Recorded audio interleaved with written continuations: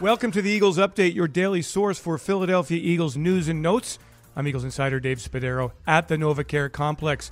The Eagles back from their bye week in first place in the NFC East with a 3-4-1 record. And the margin of error here is growing for the Eagles in the division thanks to the New York Giants win over Washington on Sunday and the Cowboys losing to the Pittsburgh Steelers. So what is the benefit of the bye week for players? Well, certainly taking 4 or 5 days off feels like weeks to players who've had the last 2 months of daily physical pounding.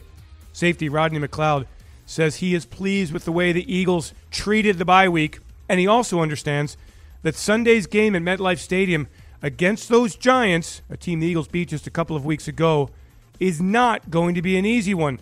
The Eagles need to bring their A game. I think we approached it the right way. We came in, we got some work done. We took a closer look at ourselves and what it's going to take for us to get better and honestly make this push on these last 8 games. We understand we need to be playing at our best, and we need to start to separate ourselves. So the best way to do that is to self-evaluate and then also put in the work. So it was good to, also be able to reset. Take some time away mentally and physically, get some guys back, heal up, individually. And, we got some good work in today. So feeling confident going into this week, another division opponent. Giants are coming off a great win, and they battled us very well. We were forced to come back. We were fortunate enough to win that game, but we have to understand and realize that the first 3 quarters of that game, they were winning. So we had to take a close look at that and make sure that we prepare well and be ready for Sunday. As for the health of the team, we'll know more for sure later in the week, but the team expecting to have some help back for the offense.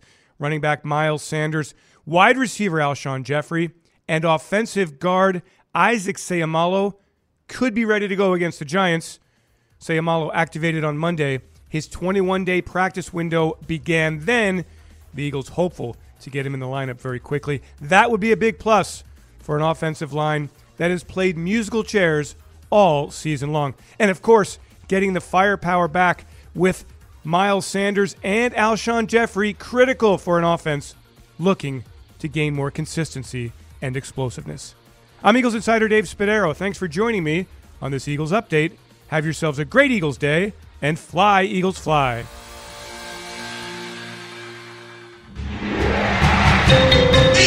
Eagles Entertainment.